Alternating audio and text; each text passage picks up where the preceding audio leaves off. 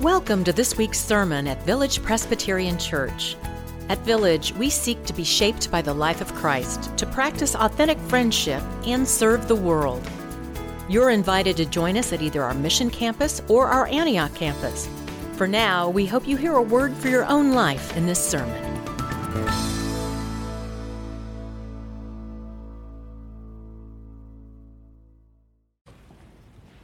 Our reading today is from John chapter 8, verses 12 through 20. You may locate this text in your Pew Bible on page 975. First, let us prepare our hearts to hear God's word. Dear God, thank you so much for being with us. When we read your word, we remember that your Holy Spirit is in this room and in our hearts. Help us to understand your scripture and live it out in our lives. Amen. Again, Jesus spoke to them, saying, I'm the light of the world. Whoever follows me will never walk in darkness, but will have the light of life.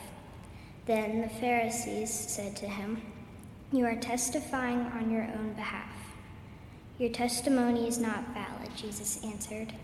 Even if I testify on my own behalf, my testimony is valid, because I know where I have come from and where I am going.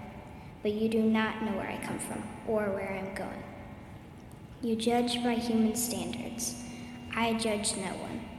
Yet even if I do judge, my judgment is valid. For it is not I alone who judge, but I and the Father who sent me. In your law it is written that the testimony of two witnesses is valid. I testify on my own behalf, and the Father who sent me testifies on my behalf. Then they said to him, Where is your Father? Jesus answered, You know neither me nor my Father. If you knew me, you would know my Father also. He spoke these words while he was teaching in the treasury of the temple, but no one arrested him, because his hour had not yet come.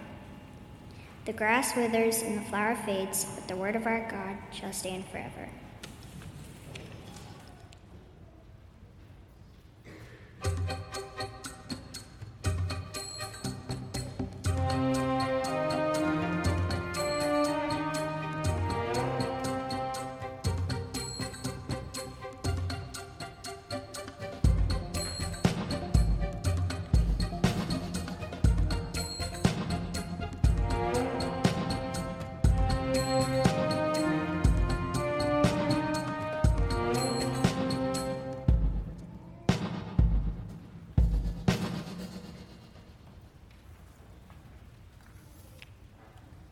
Friends, so we are continuing this sermon series. This is the second of 6 sermons.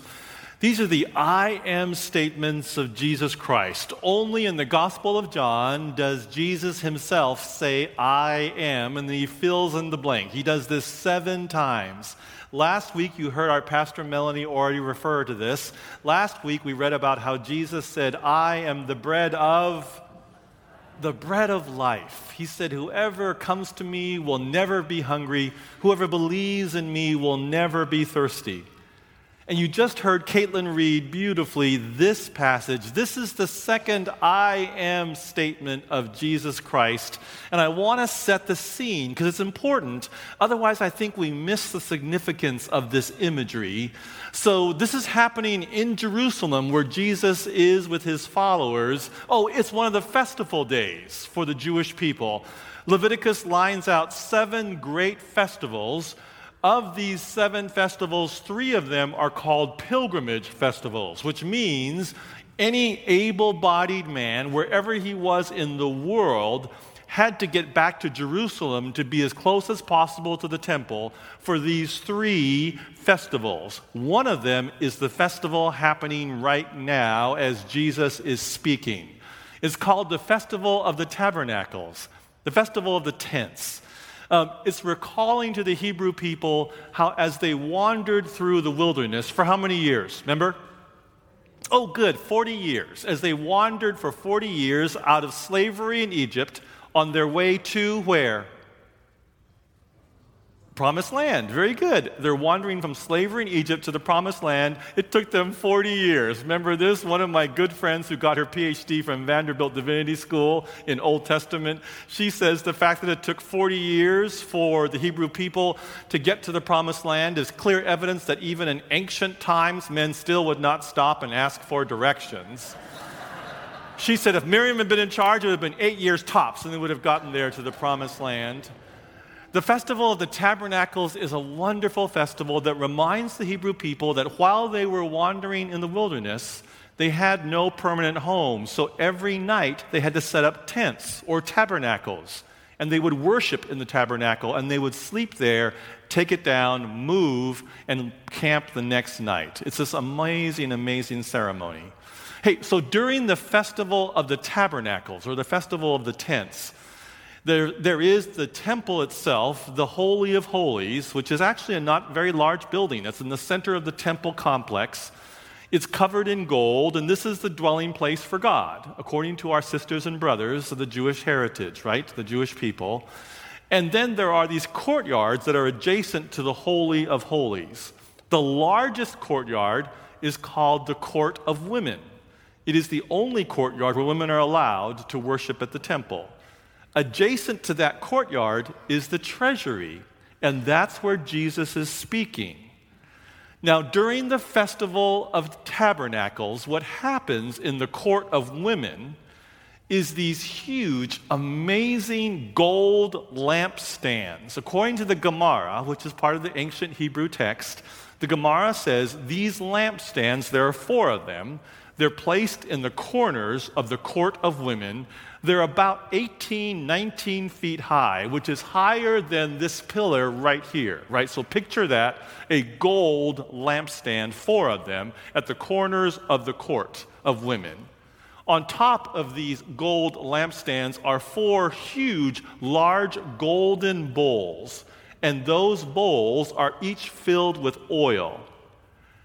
Every day during this 8-day festival, the 7 nights and the 8 days of the festival, priests, usually the younger priests, would be tasked with putting ladders up against these huge, huge lampstands, climbing up those ladders with oil in containers on their backs and filling these huge gold bowls with oil.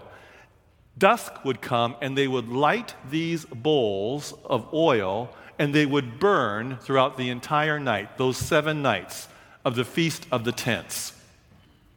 The record says that light was so bright from those 4 bowls on top of each of those 4 lamp stands that it would illumine all of Jerusalem. Now keep in mind that for most people, oil, which is this day and age, is palm oil. It's precious. And only the very, very wealthy would dare to burn palm oil at night. So for most of the people, when it got to be dark, the day was over, except during the Festival of the Tabernacles. The description from the Gemara says, the light from Jerusalem, from those 4 lampstands, was so bright, it glowed in the night sky. And people who were at the coast could see the light coming from Jerusalem during those 7 nights. That is 47 miles away. That's how bright the light was during the Festival of Tents, the Festival of Tabernacles. And it's at that moment in the treasury, right next to the Court of Women, that Jesus says his second I am statement. He says, I am the light of the world. Whoever believes in me will never walk in darkness, but will have the light of life. For Jesus to say, I am the light of the world, in the midst of the Feast of the Tabernacles, right next to the Court of Women, where those huge lampstands are being filled with oil in preparation for that night's celebration, that's an extraordinary statement for our Lord to make. That's the context for the second I am. There's an amazing thing about light in the midst of darkness. about the power of light. Keep in mind, in the ancient world, we didn't have street lights. There was no light pollution, if you will. The vast world was dark, except for select places. And so for 7 nights during the Feast of the Tents, Jerusalem would glow and be seen for miles and miles around. It's at this moment that Jesus says, I am the light of the world. There is comfort in light. There's wonder in light. There is power in light. So, I'm second of 4 boys, a number of you know, and from the early days, both our mom and dad loved tent camping. And they would take us camping all the time. We grew up, of course, in Hawaii, and they would take us to the beaches, and we camped there. Then we moved to Seattle and discovered an amazing place called Mount Rainier National Park. During the summers, we would go camping there. We would spend at least a week, in some cases 2 weeks there, camping, having a marvelous time. For boys, it was a great and amazing time. We played during the day. We'd go on hikes. It was an incredible, wonderful time growing up there at Mount Rainier National Park. During some point of that week camping there would be a time when Dad would tell us, hey, boys, let's go on a night hike. And we'd be like, okay, let's go, Dad, on a night hike. Interestingly enough, he would always choose a night when it was cloudy, so there was no moonlight. And Dad would say, hey, let's just us go together. We're going to leave Mom behind. And we would say, well, wouldn't Mom be lonely without us? And Dad would say, no, boys, she will not be lonely. I guarantee you. It's midweek. We've been doing this for 4 days. Your mom will not be lonely. She'll be just fine. And we'd be like, okay, Mom, we're going to go on a night hike. And she would say, great, go, take a long time. I'll never forget the scene is Mom reading her Reader's Digest condensed book by a Coleman lantern light, the kind that you have to pump up to make as bright as possible. She'd be sitting under a yellow and blue awning that covered the table. That would be the last light we would see as Dad led us off on this night hike. Our Father, His 4 sons, offspring. He would tell us, and this is how you know we are not the brightest of God's children, he would tell us, boys, you know, I have my big Coleman lantern here, the one with that big square battery. Why don't you leave your flashlights behind? Because I've got mine, it'll be fine. We're like, okay, Dad. And we'd leave our flashlights behind, and he would have his big lantern. He'd be showing us around. We'd be going down, taking left turns, right turns. Eventually, we could not see Mom anymore. It's pitch dark in front of us. He's showing us around the lantern, and he would say, you know, boys, interestingly enough, it's just on these kind of cloudy nights when you really can't see anything that a one-eyed grizzly bear likes to roam around Mount Rainier National Park. And we'd be like, well, a one-eyed grizzly bear? Yes, boys, a mean old one-eyed grizzly bear likes to roam around Mount Rainier National Park on these kinds of nights. Well, Dad, how did he lose an eye? Yeah, the story goes, boys, that a Japanese-American little boy threw a rock at him when he was growing up, and it took out his eye.